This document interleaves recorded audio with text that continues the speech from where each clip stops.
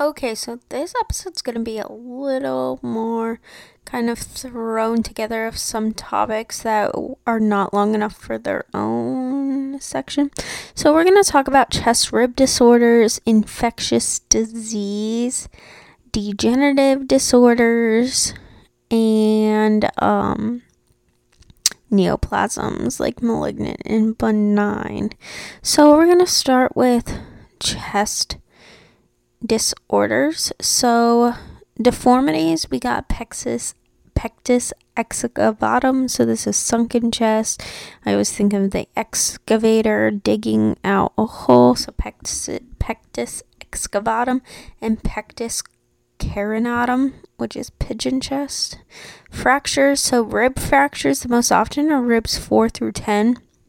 And these patients are going to present with inspiratory chest pain. And another thing to note, flail chest. So this is 3 or more consecutive rib fractures in 2 or more places, leading to an unstable chest wall. So flail chest, 3 or more rib fractures in 2 or more places, leading to an unstable chest wall. So infectious disease, that's all I had for chest and rib disorders. So now on to infectious disease. So we'll start with osteomyelitis. So this is infection of the bone and the bone marrow. So you have acute and chronic osteomyelitis. So acute osteomyelitis is commonly seen in children, and Staph aureus is the most common organism. So I kind of think Staph is all over our skin, a break in the skin that's going to lead to infection going deep into the body, Staph aureus. Although 2 other organisms that you really got to pay attention to, if a patient has sickle cell, you're thinking salmonella. So osteomyelitis in the presence of sickle cell, salmonella. Another high yield test question is, you have a patient who was walking through the woods, they got a cut through their sneaker or tennis shoe and through the sole of the shoe. What's the most likely organism? It's Pseudomonas. So puncture through the sole of the shoe, Pseudomonas, sickle cell, salmonella. Everyone else, Staph aureus. Chronic osteomyelitis is most common in adults. So acute, most commonly seen in children. Chronic, most commonly in adults. And this is secondary to open injury of bone and surrounding soft tissues. Also, Staph aureus. Diagnosis, a bone aspiration is gold standard. Treatment, antibiotics. It's an infection. Septic arthritis. Next, we're going to go into septic arthritis. So this is a bacterial invasion of the joint space. And this is a medical emergency. This is going to be a swollen, warm, red, painful joint. The most common areas are the knee and the hip. Staph aureus, once again, most common. Diagnosis through arthrocentesis. And you're going to give 2 to 4 week course of antibiotics. Okay, that's all for infectious disease. Now, degenerative disorder. So degenerative disorders, we only have 1 to go over. So this is osteoarthritis. So this is morning stiffness that lasts less than 30 minutes. Evening joint stiffness worsens with use and improves with rest. So there's a condition in a previous episode that was opposite to this. So this condition improves with rest, worse with activity. There's a spinal condition, that's a hint, that is kind of opposite, that gets better with movement. If you can think back.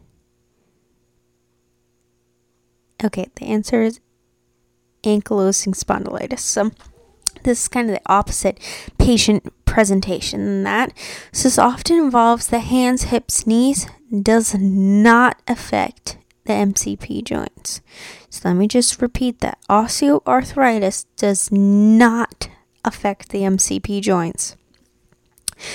This is where you get the Heberden nodes. I don't know. DIP joint swelling. Bouchard nose, PIP swelling. Treatment, Tylenol NSAIDs.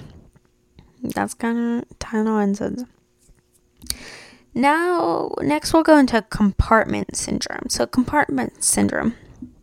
This is muscle and nerve ischemia secondary to decreased tissue perfusion when closed muscle compartment pressure is greater than perfusion pressure. So the inflammation is so bad in this fixed area that you can't perfuse the muscle and nerve anymore. So this presents with the 6 P's: pain out of proportion, paresthesias, pallor, paralysis, pulselessness, and poikilothermia. So big thing for this is pain out of proportion to physical exam findings, and that is what they're going to just try to describe in your patient presentation. You're going to have like MVA, they had a tibia fracture, they were rating their pain a 2 out of 10, now all of a sudden pain's 10 out of 10. Like, they're going to try to put together a pain out of proportion. So just try to think about why are they saying what they are in the background? What are they trying to point out to you? So the most common cause is trauma, and the tibia is the most common site affected. Like, side note, the calf has 4 compartments. So I don't know, I saw that in a few questions. So tibia fracture is the most common site of compartment syndrome, and the calf has 4 compartments. Diagnosis, gold standard is measure the compartment pressure, and which is you figure out the delta pressure. Treatment, fasciotomy. Release that pressure. Now we'll go into neoplasms. So malignant, you get the 3 malignant. You get osteosarcoma, Ewing's sarcoma, and chondrosarcoma.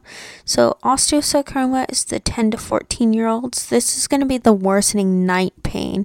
And on X-ray, you're going to see the sun ray or burst or hair on end appearance. Like, it's like, I feel like the sun ray, like, burst appearance is what I can picture what that looks like in my head. And the lung is the most common site of metastasis. I think it would be of benefit to go through and look at some of these x-rays, just because a lot of the questions on these were giving a picture of the x-ray and you had to kind of pick out what the diagnosis was. So Ewing sarcoma, this is 2 to 25-year-olds, so it's pain often accompanied by fever. So it often mimics infection, but on x-ray you're going to see onion skin appearance. So osteosarcoma, pain at night. Ewing sarcoma, pain with fever.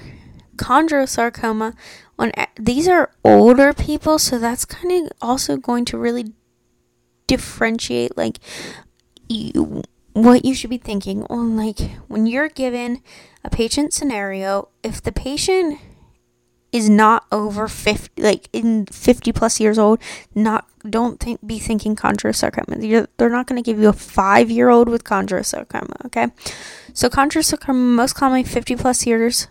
X-ray, you're going to see popcorn mineralization, and then benign. So osteochondroma. So chondrosarcoma is very different than osteochondroma.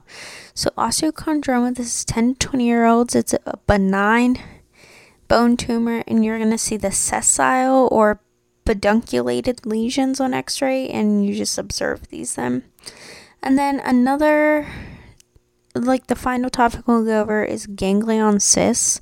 So these are non-cancerous mucin-filled synovial cysts caused by either trauma, mucoid degeneration, or synovial herniation.